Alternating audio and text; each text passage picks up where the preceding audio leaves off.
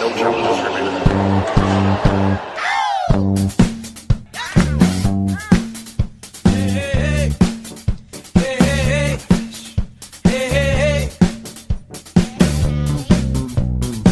Welcome back to another episode of No Challenges Remaining. I'm Ben Rothenberg. Long time no see, Courtney Nguyen. It's been weird, Ben Rothenberg. We haven't done a show in like an actual live normal show in like over a month, I think. So this is Definitely over a month. quite yeah. overdue. It is. It definitely is. And, it's like I think I sent this tweet out, and I think I do every single time I do travel for an extended period amount of time outside of the States. Never, ever take for granted reliable, fast Wi-Fi. It's not easy in the world. It's not easy. It's not. It doesn't matter what country you're in. It's never easy. I don't know what that is. As Lily Allen says, it's hard out here. It's hard out here for a tennis writer.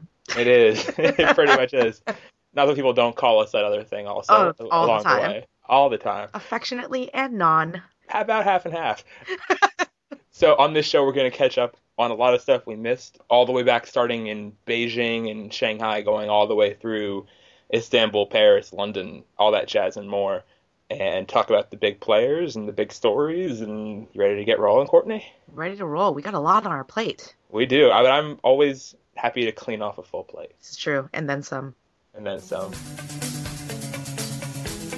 Let's start with the men, because they wrapped up more recently, and actually they're still going, technically. I'm recording this a few days after London ended, after Novak Djokovic won London, and he's going to be playing the Davis Cup final next weekend, which has not gotten a whole lot of buzz, I must say, as Davis Cup finals tend not to in recent years. Courtney, this really seems like it was the fall of Novak in a big way. He's a 22-match win streak going into Davis Cup, and has been unbeaten since the U.S. Open. So what do you make of the autumn of Djokovic? Yeah, he's the fall guy, right? I mean, like the last 2 years, he's gone 37-1 after losing the U.S. Open final. That is a pretty remarkable, kind of statistic. And I think that what I really like about Novak, and it was a question that I had after the U.S. Open, was whether or not, now that it was at the time pretty much assured that Rafa was going to get number one, and that Rafa was kind of player of the year and all these sorts of things, and all the majors were done.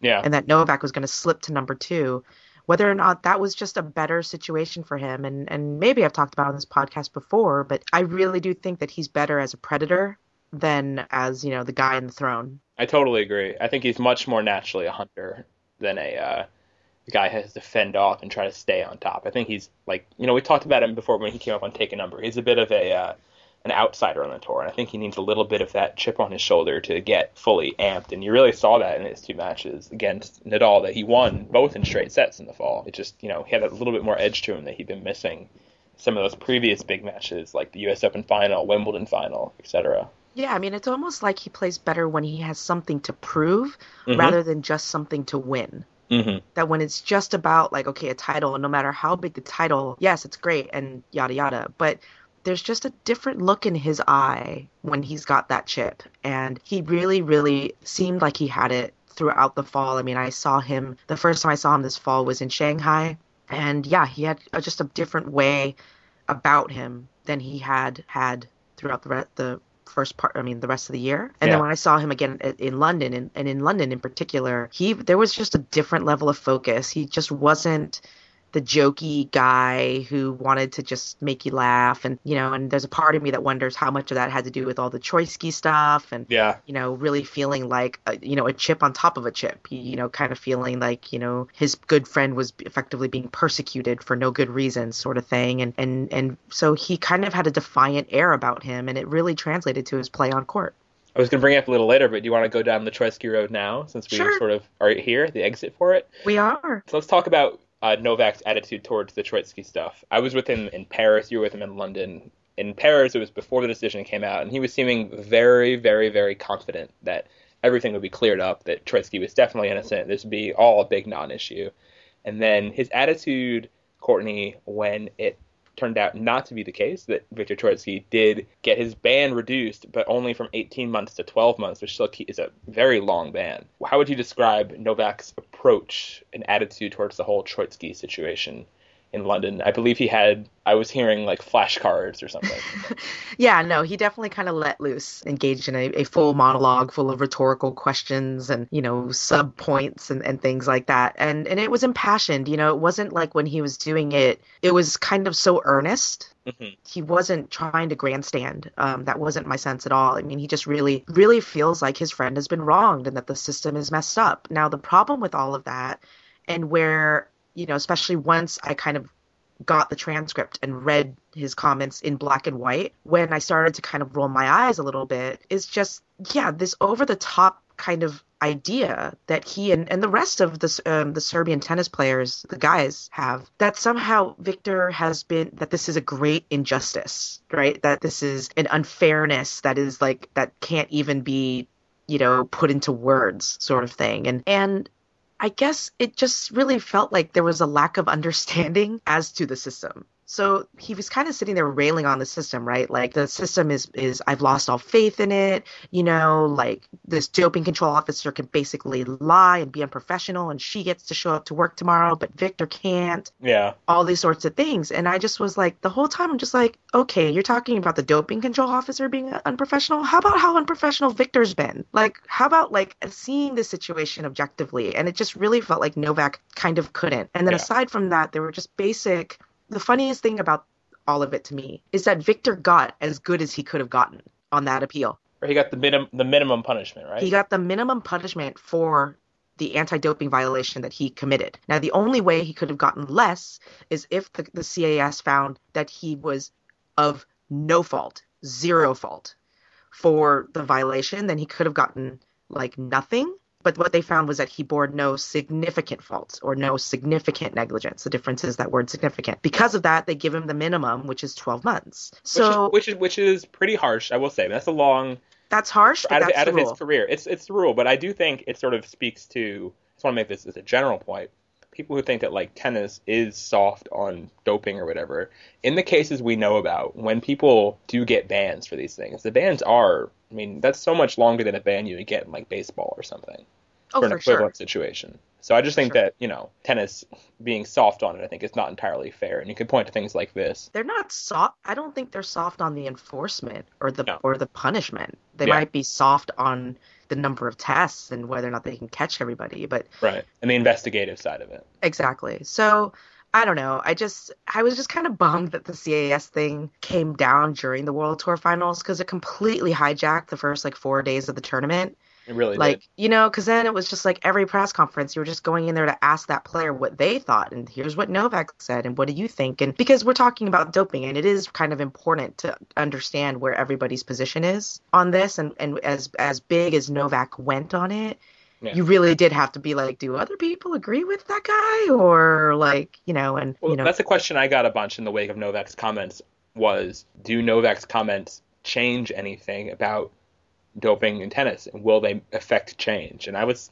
saying absolutely not. Like, well, no, I mean, just there 'cause is some change. Well, the change in the Troitsky rule, like having a person come in, but I think that would have happened without Novak doing this railing at the World Tour Finals. That was, I mean, Stuart Miller of the ITF had already discussed that was in the pipeline before that, and that just seems like a common sense thing. I think just because Troitsky should have known the rules better doesn't mean that both sides can't learn something from this debacle. Sure. And in the future, I mean, talk about making an example out of someone. This is the ultimate case of that, I think, in this situation where people will know now what the consequences of saying, oh, I don't want to take a test today are, if you could be naive about that before. And I think, as the more recent Nuria Jacostera Vives case shows us, I mean, a lot of players aren't super up on the rules, or at least have a little bit of just naivete on it. Yeah, I mean, and that's not necessarily, I mean, I definitely kind of blame the players for that a little bit. And I know that I'm a hardliner on that. Mm-hmm. I know that on the whole, I'm pretty unforgiving across the board. I just don't really see how it's all that complicated with doping. But I do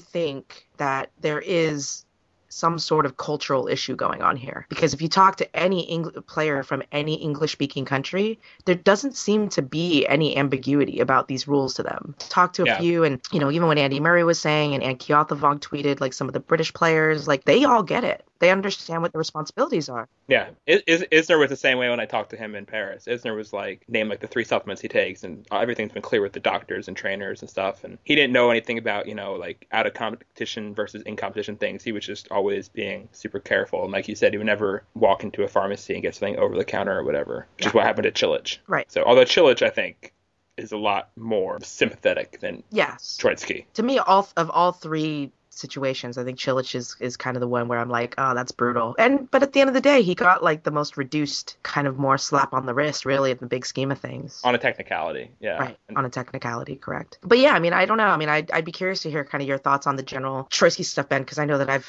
had to write about it quite a bit over the last week, but I don't think I've talked to you about it. Like I said, I think it was a little bit more of a he said, she said that I was comfortable with for getting this harsh a penalty, because we don't really know. Everyone in the ruling said, oh, you can't believe Victor, and this woman seems to be more telling the truth. But again, there's not a whole lot of independent verification of how forceful or how, oh, I'm sure it'll be fine, she might have said too in there. And then if you do read the note that's in the CAS decision about what Victor wrote to Stuart Miller, it's so stupid. It's like, hi, Mr. Miller. I just wanted to tell you that I'm not feeling super well. I'm sure it'll be fine. Thanks, Victor. Yeah. It's kind of sad and very fifth grader of him. But that also reminded me, these are people who, a lot of them, didn't finish high school in these situations, and I think things should be made a little bit more fail-proof for them. So I understand why Victor is being made an example of here, but I also am sympathetic to the sort of ignorance of the severity of the law argument, because I think the punishment, in my opinion, I'm more of a softer than you on these things. I think the punishment is way more than the offense he committed. And I just really don't think he was doping is part of it. I don't think there's any intent whatsoever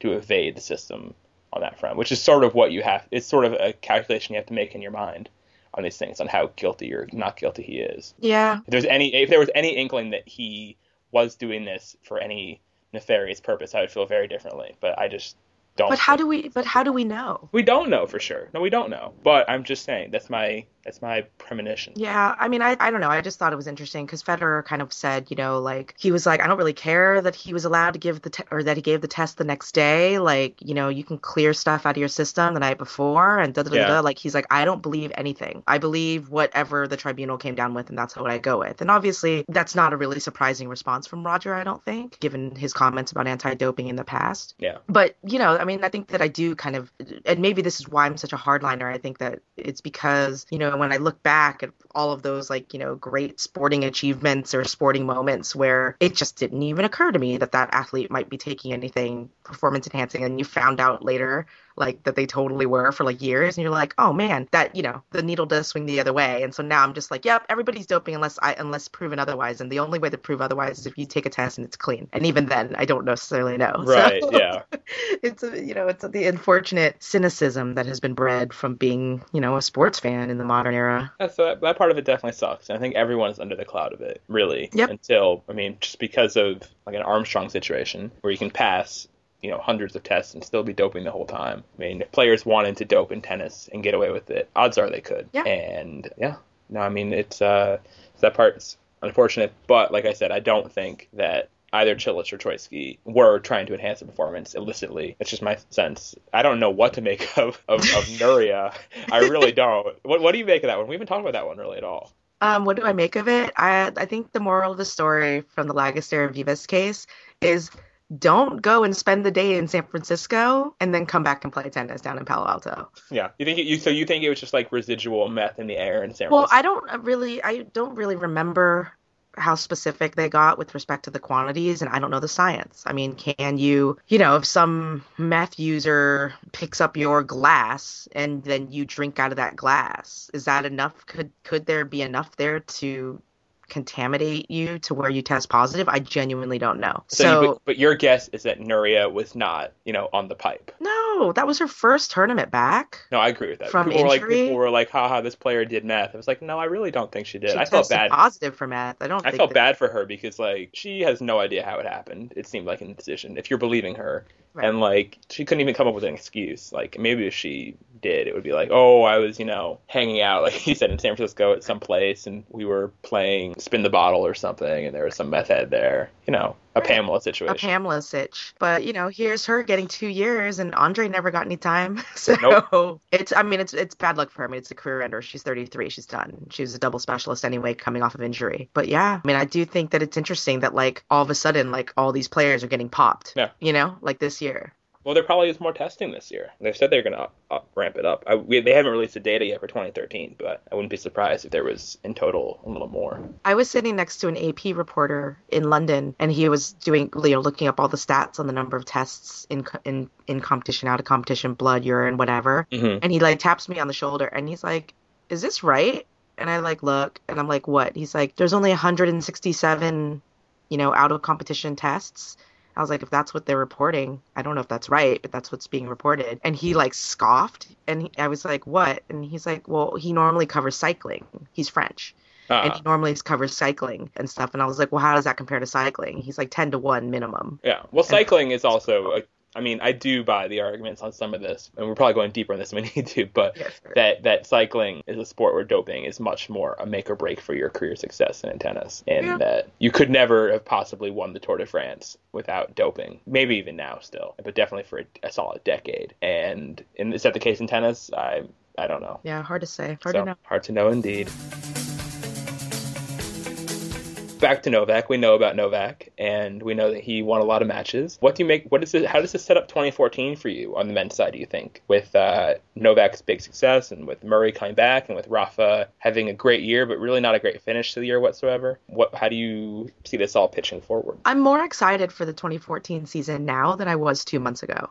I would agree with that. So that's kind of how I feel about it. I think that every player needs to have a foil. When that doesn't happen, when you have these long stretches of dominance, I think I've said this a gazillion times on this podcast, I personally get bored. And so kind of Novak finding his mojo again was really necessary for me in terms of teeing up the 2014 season, especially going into his most successful slam. And, whatever happens at the Aussie Open does for a good amount of time kind of set the tone for the rest of the year. Yeah, and I do think it was also important or especially intriguing that his 2 wins over Rafa in the fall were pretty lopsided. Mm-hmm. Like, those were, especially the London one, was nowhere near as close as the score said it was. I mean, Novak was totally in control, and Rafa really couldn't do anything in that match. And he was having a bad day, obviously, but Novak was having a very not bad day. And yeah, I think that's more interesting than them playing yet another epic long one that Novak eked out in the end, like he did in the 2012 Australian Open final. I think this is a different sort of note to end on, this sort of beatdown. Yep.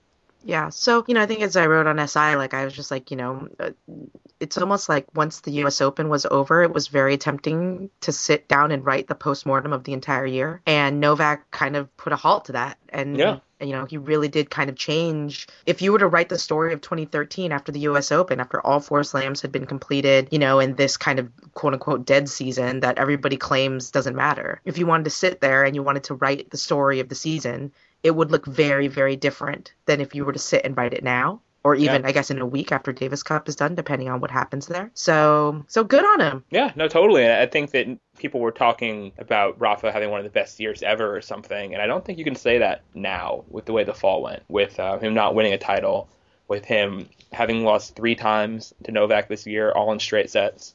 Even though it was overall 3-3, I mean, getting drubbed pretty well 3 times. Yeah, I think if you're comparing, we can do this as a transition, I guess, comparing his year to Serena's, I think it was a pretty close argument after the US Open, and maybe even after Beijing or something. But going right now, I have to think that Serena's year stacks up much better, just because of the late losses that Rafa racked up. I would agree with that. I mean, I think Serena, the major difference, is that at the end of the season, no one doubted that Serena was the number 1 player in the world by like a very large margin. Yeah. But I think that there is open debate as to right now who is the best tennis player in the world for the men. And there's arguments to be made for both Rafa and Novak. So with that gap, not being able to outpace the competition in the same way, I think I'd have to not give the nod to Serena as well. So let's use that as a segue into Serena, I guess. Serena Williams won her only 2 fall tournaments she played. She went to Beijing and won there, and went to Istanbul and won there. She kind of stumbled over the finish line a little bit in Istanbul, or staggered over the finish line, let's say, having some very odd rope-a-dope-ish performances in the semis and final against Jankovic and Li Na. Courtney, what did you make of Serena's way she ended the year and just her year in general, I guess? I mean, I think the way that she ended her year was pretty much the story of her year, which was tremendous commitment, willingness to battle through, willingness to play the tournaments that maybe she didn't want to necessarily play, taking every match and treating it as a must-win match. Yeah. And that any failure to anyone was not an option. And I think that that's what got her the title in Istanbul. I think Li Na was playing well enough to beat her if she had continued her kind of weak level in the final. I think Jankovic could have beaten her in the semifinal. Yep. So it's a credit to her mental fortitude that she was able to lift that title, and her mental fortitude has really, been the revelation of 2013. And her physical fortitude on some level, too, because she's played so many matches this year. I think she finished off with 82 matches, which is conveniently the same number you play in like an NBA or NHL season. And you don't see that too much women's tennis at the top for a top player to play that many tournaments and not lose early in any of them. I mean, that was what was surprising about Serena's year. I mean, she didn't have a single month this year without a tournament. She played, obviously, the Australia Spring in January. She played Doha in February, Miami in March. April was Charleston. May was the European Clay Swing and into June. And July was Wimbledon, and then July was also Bostad. And, she just didn't give herself, like, really a lot of time away from the tour. And I think that it'll be interesting to see if all the mileage she put on herself this year catches up to her at all at the beginning of next year, because there was just a lot more than she's used to. Obviously, I think she goes into Australia as a huge favorite, but with the always there asterisk of you never know, shit happens, like exactly the last 2 years. So I think, once again, if it's Serena versus the field in 2014 in Australia, I would still take Serena, but I think if she's going to lose, it'll be in some sort of weird, fluky way. Right. It won't be a legit beatdown. I don't think so. Could happen. I mean, it could happen. I mean, someone like a Petra or a Li Na or something could step up and just zone, but I kind of don't see it happening at this point. Yeah. And that's the other big story. Is it's just, whereas Rafa has a Novak on the men's side, really no one stepped up as a contender against Serena, and Vika stepped down. Yeah. I mean, her fall was how would you describe Vika's fall and what it means going forward? Gosh, I mean, Vika's year is just very confusing. Very confusing.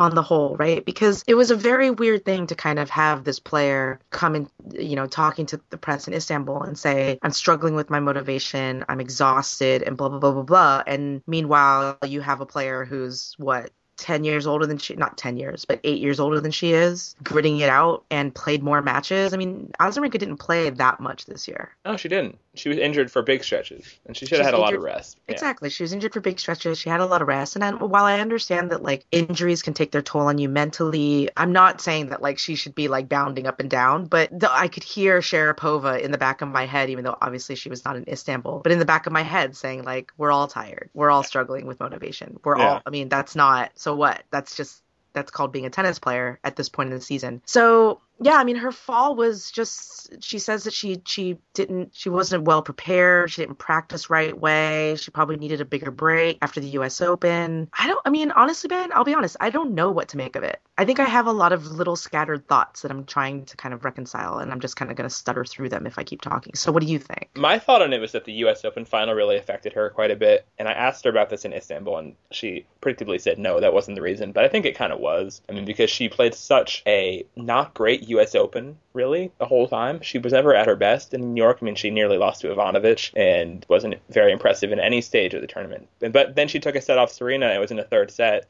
and really went away. And I think that was a tournament.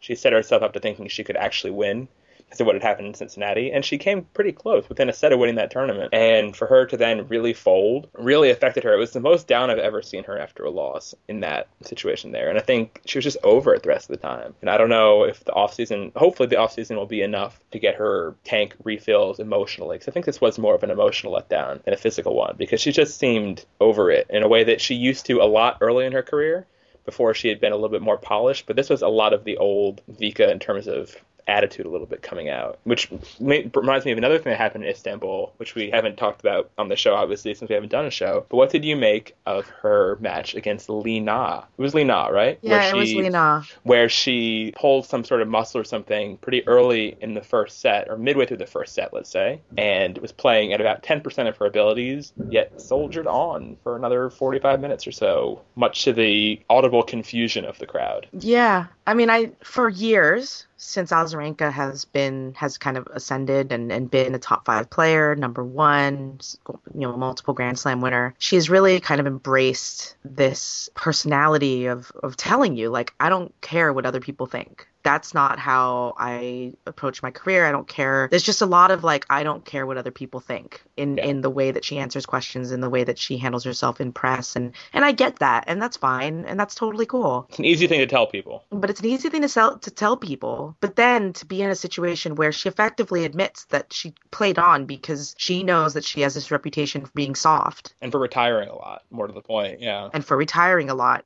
And so she soldiered on because of that. And that's where I kind of was like, no. And her publicist, Benito, who is also the publicist for Rafael Nadal, was very, like, he was on Twitter kind of defending his client as a good publicist would. He does it a lot. He does it very vociferously quite often. With both her and Nadal more than most, I will say. That bears pointing out. Yeah, very publicly, was very like, it's a lose-lose situation for her. If she plays on, you guys rip on her. If she retires, you rip on her. And my response is kind of like, well, it just is what it is. She shouldn't be concerned about it. She knows what's going on with her body. And if she's not physically able to compete at her best, then she should retire. But, there have been times in the past where that has clearly not been the case, and the retirements or the medical timeouts have come due to, yes, a place of softness. Yeah. And not a place of, like, I'm trying to soldier through. And that's just, your history follows you, Her instincts on this whole sort of component of playing the game are remarkably bad. I mean, and at a certain point, it's such a long dossier we have on her and her injuries and how she addresses her injuries mid-match and pre-match and whatever, that it's almost seems a bit not her fault at this point. Like, she really has very rarely gotten it right ever. I mean, I think she got it right, let's say, in Indian Wells and Miami this year, when she was trying to fight through it but pulled out. I think that was fine. Even if it was a late pullout in Miami, I personally didn't discredit her for that at all. I think you want to see if it's good until the last moment. You try, you couldn't. Oh well. This one, there was a reporter there who was saying before, as we walked into that press conference, like, I hope she doesn't say she did this for the fans, because the fans hated that. That was a terrible thing to do to the fans. Make them watch her play this match terribly. Right. She sat down and was like, I did it for the fans. That's one of her excuses. And it's like, right. Out of respect to my opponent and the fans. But it wasn't respectful. It was really bad and not enjoyable to watch. And I don't know. I mean, I think she just needs I think it's like a Costanza method on some level. Just think what you think is the right way to do things and just do the opposite and see what happens. And it might work out well for her on the injury front. It might. I mean, I think she has this mentality that when she is physically suffering, how do I put this delicately?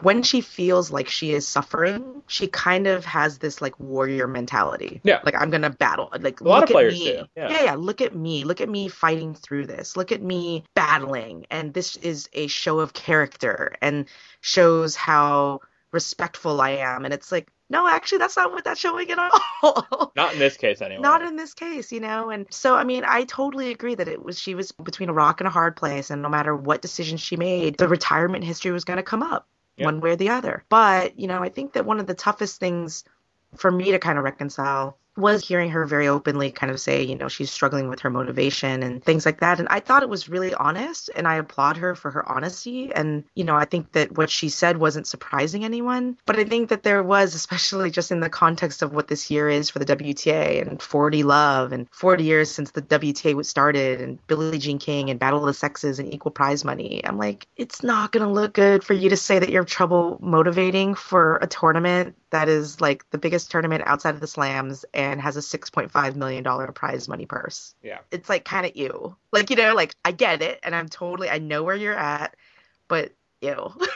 In some ways, though, I feel like that is a we've come a long way, baby. Exactly. Kind of thing, right? You could have a player who was so over, this opportunity, and that's taking it for granted is not the preferred way to market how far we've come, but in its own way, it's a very first world problem sort of approach to it's choice. Yeah, so right. It's kind of being in a situation where like you are a trust fund kid, right? It's like, I'm gonna, I don't want to go work for the investment bank, and I don't want to go to Harvard, and I don't want to go do these things. I want to go like work at this commune and and or work at like a coffee shop or something. Right, and live like easily, and it's like, well, you know what? You have that choice. Yeah. And it sounds kind of spoiled and pomp, but that's a choice you have.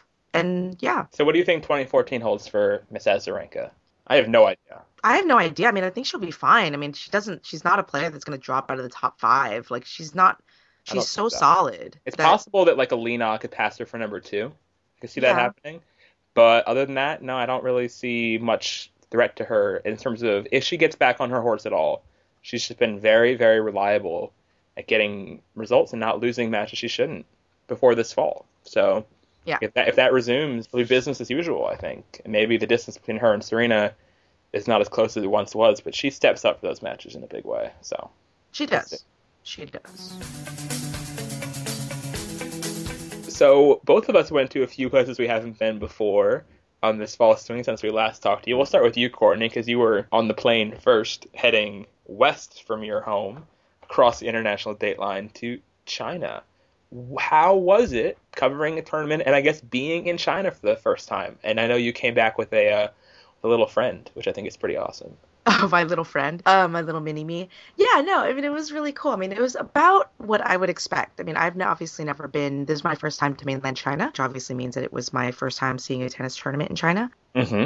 And I do want to go to Beijing at some point because from everyone that I've talked to, they all say that it's like being in an alien world, and I'm just really curious about that. But in Shanghai, it's a little bit less alien. It's basically kind of like a Hong Kong, except people don't really speak English. So, the biggest, toughest part of being there is really the language difficulty, because what you really do take for granted is the idea that just because I know that I'm staying at like the Hilton Shanghai on like Huashan Road, when I say that to somebody, they have no idea what I'm saying because it's like not really phonetic. Like, and so if I write it down, like they don't know what I'm saying or have written because it's in English characters. I can't help them with the Chinese characters or whatever. So it makes it for a really, really tough place, I think, for event planning where you need to kind of host the West. But to the tournament's credit, and I think, like before going to the tournament, and this is why, like, obviously I am a big supporter of people going to as many tournaments as possible because you just don't know what the whole vibe is unless you're there.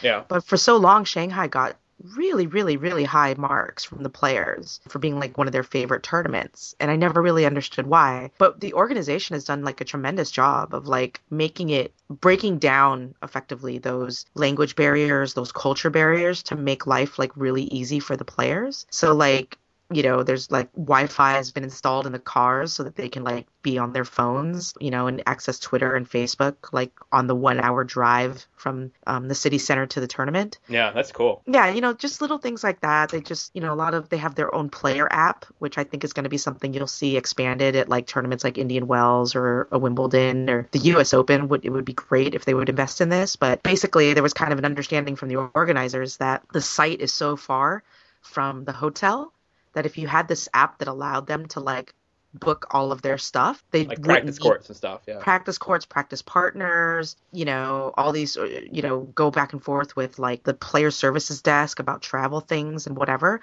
that would actually help the players so that they can optimize their time, which is really smart, and I think really made the players feel special. So yeah, so it was a really interesting experience. I mean, I think that in terms of an event in China, it's very similar to kind of how Istanbul is, which is like utter chaos. Like so many people are working at the tournament, like volunteering or like whatever, and you don't have any idea what any of them are doing. Yeah. And you don't even know if they know what they're doing, and no one's really helpful, and so it's just really tough. I mean, it's tough. Istanbul is definitely that way. I haven't been to Istanbul. We'll get to Istanbul a little bit later.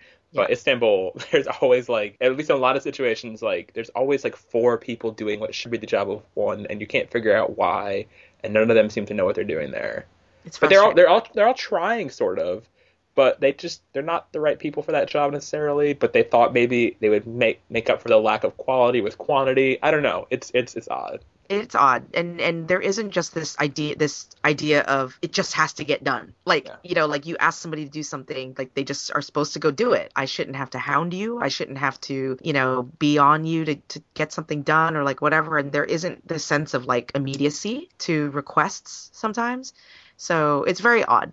But so I give a lot of credit to kind of the Shanghai organizers because that cannot be easy. to Yeah. stage that size of an event there. So from Shanghai, while you were still there, I was in Sweden, which was interesting. Very small tournament. It's a 250 indoors, and culturally, I mean, Swedish people like speak better English than I do.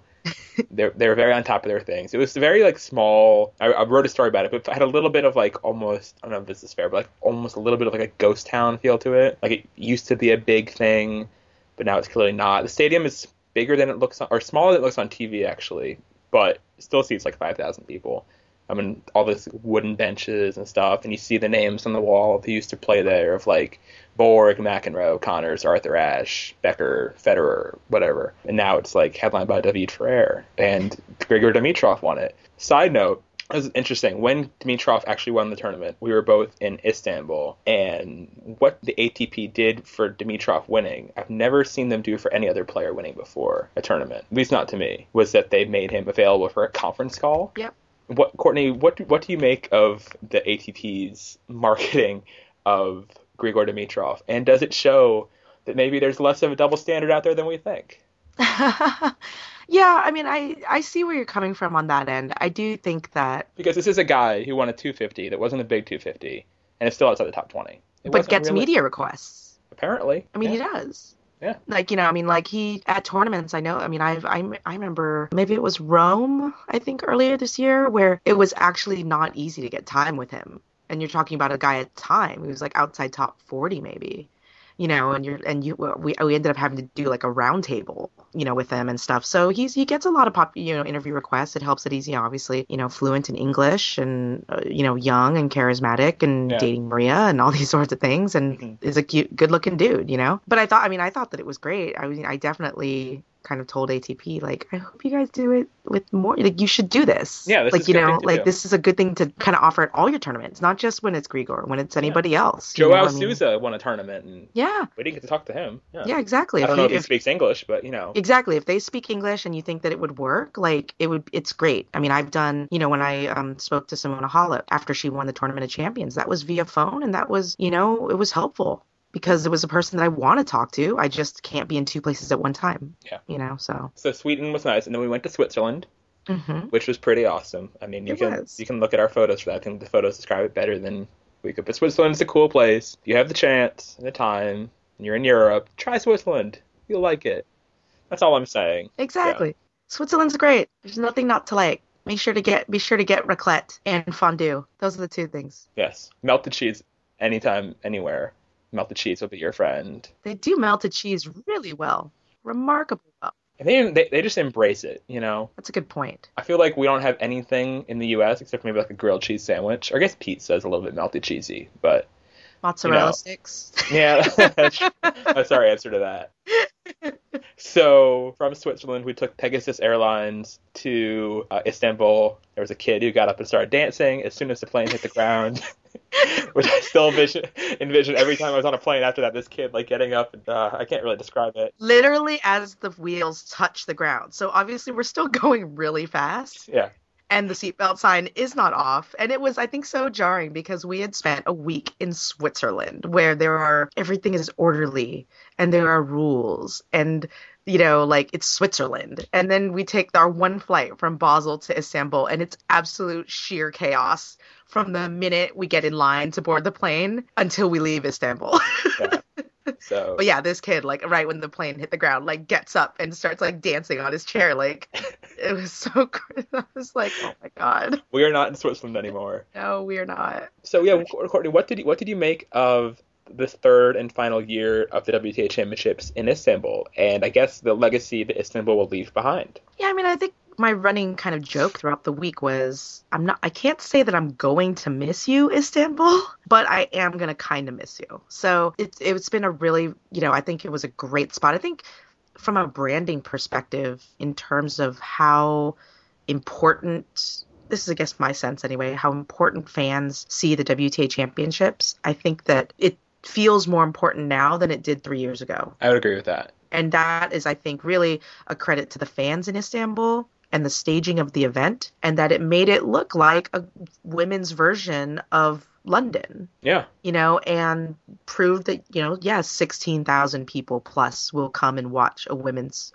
only event. So that was all really great. I think the behind the scenes stuff of just like I could tell like how difficult it was for WTA to put the event on there. You know, a lot of just kind of culture clash and things like that. It got a little, and it was a little bit tougher this year, I think, than last year. Also, Yeah. there was a sense, at least, that we got, and obviously, a lot of the people there were great and were doing their best, but it just seemed like there was a little bit less of a desire to, I don't know, impress than there was last year when they were still bidding for the Olympics, for example, and they still had another year of this tournament coming up. This was a little bit, and there were parts of it, like I said, that were very strong, but other parts where they just seemed a little bit over it. The parties were strong.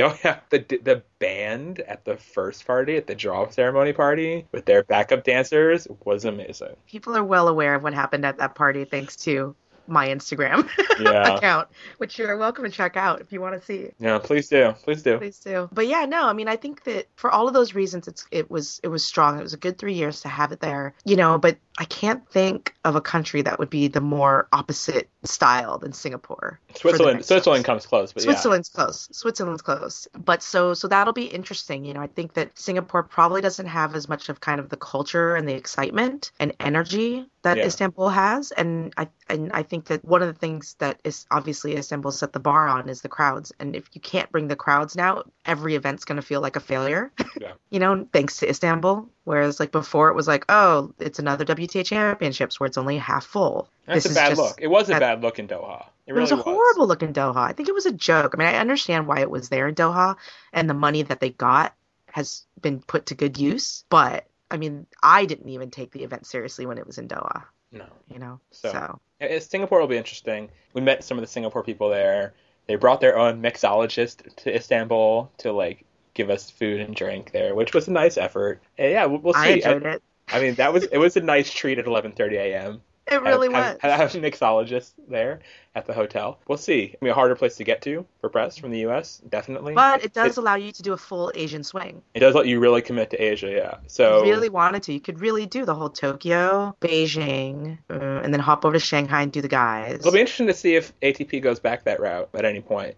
I know that Bercy has talked about wanting to move to February, possibly. And if the guys want to do the same thing, like put the World Tour finals in a Beijing or in, I don't know, Seoul or something, and do the whole dedicated to Asia thing. They haven't really before. We'll see. Yeah. I think they're pretty happy in London too. I think they are. And there's a big part of me that thinks that I could not imagine the ATP World Tour Finals anywhere but London, and that it would never be staged as well as London does it. But that's not to say there aren't other reasons why it shouldn't be in London. Yeah, I think it needs to move at some point. I think having it fixed is not ideal, and just I think more markets, and this is not a capitalist whatever answer, but I think more markets sort of would enjoy it and would do a decent job at it. Even if it's not quite the perfection that London is, I think that, you know, you can bring it somewhere where it'll be good for that place and nice for the tour to have a little bit more of a complete global reach. Because you're just preaching to the choir in London. Yeah, exactly right. Exactly right. But oh, what a uproarious choir they are. I mean, they love it. And one of the arguments that people have put forth with respect to how the championships shouldn't be in London is like because obviously they already have Wimbledon. But as a lot of my British friends have brought up, they're like, but we can't actually go to Wimbledon. Like it's really hard to get tickets. But for center court, yeah. No, at any of it, it gets really hard for them. Yeah, you have to queue and stuff. Yeah, that's true. Right, exactly. You'd have to queue and give up your entire day to do that and stuff. And so they were just like, you know, like at least with the O2, like we can just log on to Ticketmaster, we can buy tickets, and there you go. Because even people who want to buy tickets, like you have to, for Wimbledon, you have to go through the whole ballot system, which is random, and it's not like you can buy like 5 tickets, like you might only get like 2, you know, those sort of things. So, you know, having that. Or you can be an aristocrat or something. Exactly, you can be a Devonshire holder. But yeah, but the O2 is actually much more open and gives more opportunity for a market that is clearly wants it, demanding it. So that was good. I guess chronologically, I think we should talk about Paris briefly, which I was at also. I'd never been to Bercy before, and I hadn't been to the French. I haven't been to the French Open either, so I can't compare the crowds quite as well. But it was nicer than I expected in terms of like the atmosphere inside, and it helped obviously that the draw really held up very well. That the top 8 guys all made the quarters, and that Djokovic was in the final, and that Federer and Nadal both made the semis. I mean, so that the matches were pretty relevant on that front the whole time. But it felt very low stakes at the same time also because London's right around the corner, and it's not a major, and whatever else. But the crowds were really good. They got great attendance the whole week. The support for the French guys was huge. I mean, you really see like an entire stadium like slow clapping for Lodra, and you're just like, this would not happen in the U.S. John Isner can tell you that. It's true. I mean, it's just the kind of dedication they had to that. It made me think that Paris also, if the two places wanted to flip-flop events and have London get a Masters and have Paris get the World Tour Finals, that would work also. And that would totally be a good place to do that. And may I say, for behind-the-scenes part, Paris, on the food front, that tournament was amazing. They gave you 50 euros every single day on your credential for food. 50 euros. That's like $70 or something. Yep. It was unbelievable, and the food was really good, and they had cheap and expensive options. Some people would like save up their credential and just buy like a few bottles of wine at the end of the day because they have that awesome. Available too. I mean, you would really enjoy the food, Courtney. I recommend it to you solely on that front. Yeah, I know, because everybody was telling me, like, don't go to Bercy, it's an absolute hole. Like, people were really ripping on it. Like, now there are whole elements of it. There are, which is such a contrast, because it's like there's some really strong, like, really highbrow things. Like, you get this, $70 a day thing, and you get like steak and whatever else for your meals. But then also there's like toilets without toilet seats. Yep. There's some weird things there. So if you can balance the good and the bad, which is, I guess, kind of a crash course to enjoying France in general, then I am unable to do. Yeah, it's not your place. I understand that. But I think it worked out well for me. So I would definitely. But it was a hard tournament to get anyone caring about at the same time. Like, I got the sense that nobody back stateside, and part of it was the World Series, but nobody really cared about Bercy, and that's never going to change. Yeah, that's the thing. If you couldn't care about it this year, when are you ever going to care about it? Because, right. Yeah, as you said, the draw held up and the matches were really good, But I was watching from Rome. But it's your job. I know. Yeah. And then you went to Rome. How was Rome? Rome is awesome.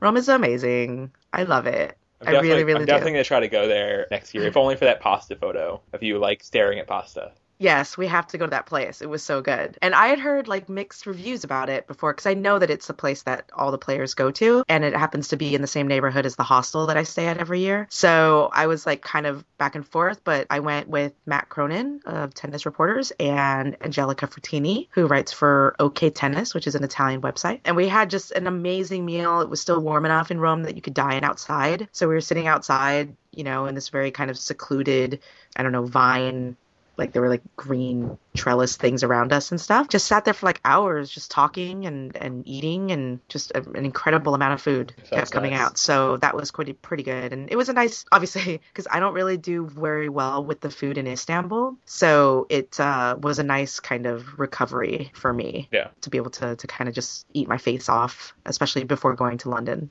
And London, the tournament was good? Yeah, the tournament was good. The tournament is, it's kind of the thing that kind of goes back to our discussion about whether or not it should move or not. Like, the London tournament's great, but it is the same every year. Yeah, there isn't. They figured it out. They know. They figured it out, and there's nothing new to it, and it's run very well. Like, the media dining is pretty tasty. This is good food in Britain you're talking about, so that's an accomplishment. Yeah, it wasn't bad. Yeah, exactly. It was tasty. The soup, impeccable. Doug Robson and I pretty much lived on soup the entire week. We couldn't stop talking about it. People thought we were weird. We were like, have you had the soup? The soup's really good today. We were just a little shocked sometimes when we actually ate something that was tasty. But yeah, no, so the food was good. The media lounge area is nice. The press center's good. But it does feel like Groundhog's Day every year. It's the same players. There's nothing really new happening. There are very few storylines, and so it's a bit tough. Yeah. So you were talking about like being the same players, and that was sort of my sense in these tournaments too, especially in Paris. It's the end of the year. I've already probably been in, not to exaggerate, but this is probably like, I'm guessing roughly like my 20th press conference with Djokovic or something of the year. Do you feel like at a certain point the tennis, writing wise, just sort of you run out of stories and characters doing it a little bit as granularly as we do? Yeah, I think so. I think that it's difficult because, yeah, when you talk to players, the same players all the time, and you want to ask them like a new question, but it's not necessarily a question you want to ask in general press, and so you wait until you can get, kind of individual access to get, some sort of thoughts. But it is tough. I mean, I think that that's why a lot of times you get that super awkward pause at the beginning of major press conferences, because those of people who actually cover tennis on the beat, a beat style, don't necessarily want to raise your hand and be like, so what's your read on that match? Because we don't really care about that match. Like, you know what I mean? Like, we want to talk about bigger issues. And so, but, it has been a long year, and certain players, I definitely feel, yeah, Djokovic is one. I think Nadal is another one where I feel like I've been in a lot. And Serena and Maria. Yeah, those are like players that I just feel like, wow, I've seen you a lot in press, and I'm kind of stumped at this point. That's probably fair. One player who was in Istanbul, who we hadn't talked to in a while, was Sloane Stephens. And Courtney, why don't you share how that went, I guess? Well, Sloane was in Istanbul as an alternate. So, it was, I mean, in years past, I think you've done interviews with alternates, right, Ben? Yeah, I've talked to Petkovic, I think the year that she was an alternate, and maybe I had like a very brief chat with like Marion Bartoli when she was an alternate. Yeah, I mean, they're there, their entire responsibility is to just be warmed up for the first match and be there until this last match starts. And oftentimes that just means they're on their phone and things like that. So there was the lounge, just exactly. So there was a relatively strong American presence in the writing room. Yeah. And so I think in the beginning of the week, probably unbeknownst to the rest of us, like we all kind of submitted, a request to speak with Sloane. But at the end of the day, like nobody was able to get time with her. And, it was just kind of, I think, disappointing just simply because I don't think any of us has spoken with her since the U.S. Open. No, none of us have been in the tournament she'd been at. I mean, none of the American reporters were in Beijing, I don't think. No one was in Linz or Luxembourg with her. So, yeah. Yeah, so that was kind of a bit of an awkward end to what has been a rather dramatic season for Sloane Stephens, I think. And one worth writing about and talking about. Yeah. I mean, just solely from a positive point of view, she went from 38 to number 11 this year and was at the WTA Championships, albeit as an alternate, but still, it's a huge accomplishment for someone who really was not expected to make those sort of leaps so fast and who made the second week at all 4 Grand Slams and stuff. I mean, so it was a little disappointing. We'll see. I'm just interested to see where it leads to for next year. And with a lot of the young players, how these players, as they continue to become more and more relevant in the game, how they approach the media side of it, or if they just feel like they don't need to. Yeah, I mean, I think this was maybe a topic that came up with respect to some of the Azarenka stuff that had happened in Istanbul as well, where, there are moments where you wonder if the players care about the fact that, back when this tour first started, that they had, Billie Jean King had to beg people to come cover tournaments. They had to beg for the exposure. And again, this goes towards the whole, like, we've come a long way, baby.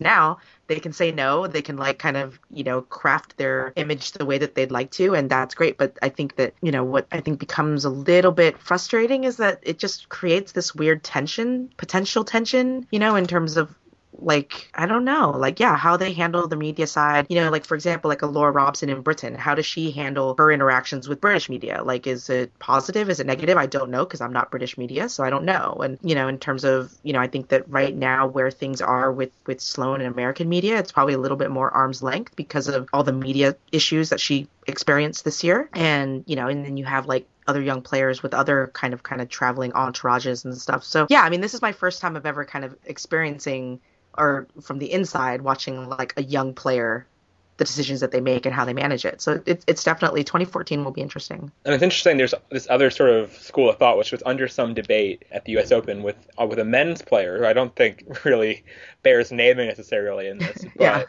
who was unbelievably terrible in press, and someone who's seen as like a young up-and-coming player. And people were talking about, oh, he's really hurting himself if he doesn't, put himself out there and try to be more personable or whatever. But then there was a contrarian point of view that was like, I bet he thinks that, if he wins and is a top 5 player or whatever, wins Grand Slams or whatnot, he'll have a wonderfully lucrative career regardless of what is written about him or how interesting those pieces are. And then there is some, that is not entirely incorrect, but it's interesting where people place their chips in their career. Yeah, because I'd never heard that theory before, and then I thought about it. I was like, there is some truth to that. If you're going to be a top 5 player your entire life or most of your career, then you're always going to be relevant just because of what you do between the lines. Like, you don't need people to like, and people will always want to tell your story, and you can control, therefore, how you tell your story and who you tell it to. But yeah, I mean, it is an interesting thing to kind of think about, like, because do players not think about, well, what happens when you're not playing well? Yeah, I mean, you can contrast sort of the profile, to use two very opposite extremes on this front, of like a Petkovic, who's obviously ridiculously good and outgoing with the press and forthcoming and giving and whatnot, to like a Ferrer, who really is very minimalist, let's say, with what his answers in press and stuff, and intentionally, I think it's fair to say, is intentionally not interesting a lot of times. Just tries to downplay everything and not cause a stir, and just very, very low and not the most accommodating person in press, always. And I guess in terms of like the articles written about them or stuff, I mean, Ferrer and his results will have more significantly as long as he keeps winning. But Petkovic is punching above her weight in terms of ranking and popularity and whatnot, and Ferrer is below, but on some level it balances out, I guess. Yeah, I mean, it all goes to kind of, it goes down to choice, and it goes down to, I think Sharapova said this when she was talking about, she gave an interview to the Wall Street Journal months ago, where she was talking about like why she's the most highest paid athlete and how that compares, and why, compared to other players like Serena. Specifically Serena. Yeah. So specifically Serena. But she did say, at this point, if you win, like, tennis is the reason why we have everything. If you win, if you do well, then you make money, and hopefully you make a bunch of money that you have the luxury to not have to do everything that's requested of you and to be able to control. And if you choose not to, then you choose not to. Now, is that an accurate assessment of why she's the highest paid athlete compared to Serena? Probably not. No, not in that particular head-to-head, no. No, not in that head-to-head, but there is a truth to it at the same time. I mean, I think Maria is very giving when it comes to like her sponsor time. Like, she knows who cuts her checks, and she goes out of her way to like accommodate them. But that's not that isn't even 20% of the explanation of why that whole differential exists. Yeah. But I mean, the ultimate point still stands. It's that it's still a choice, and so long as if you choose to say no, you say no, and that's all right. Yep, and you reap the benefits, or you reap what you sow on some level on that, I guess, media-wise sometimes.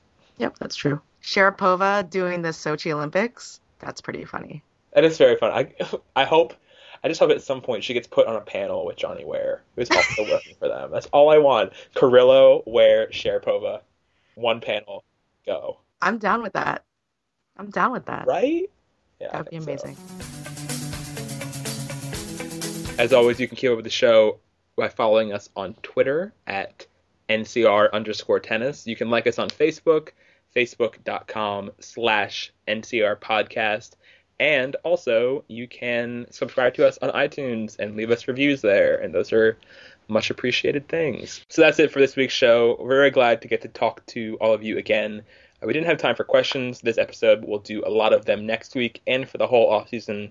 We appreciate your questions, which will keep us going through the rather barren winter times of tennis. But we will be here, hopefully, for you back on a weekly basis in full bloom as ourselves. Thanks for listening, guys, and we'll see you soon. Bye. Bye. Sometimes it's hard to find the words to say.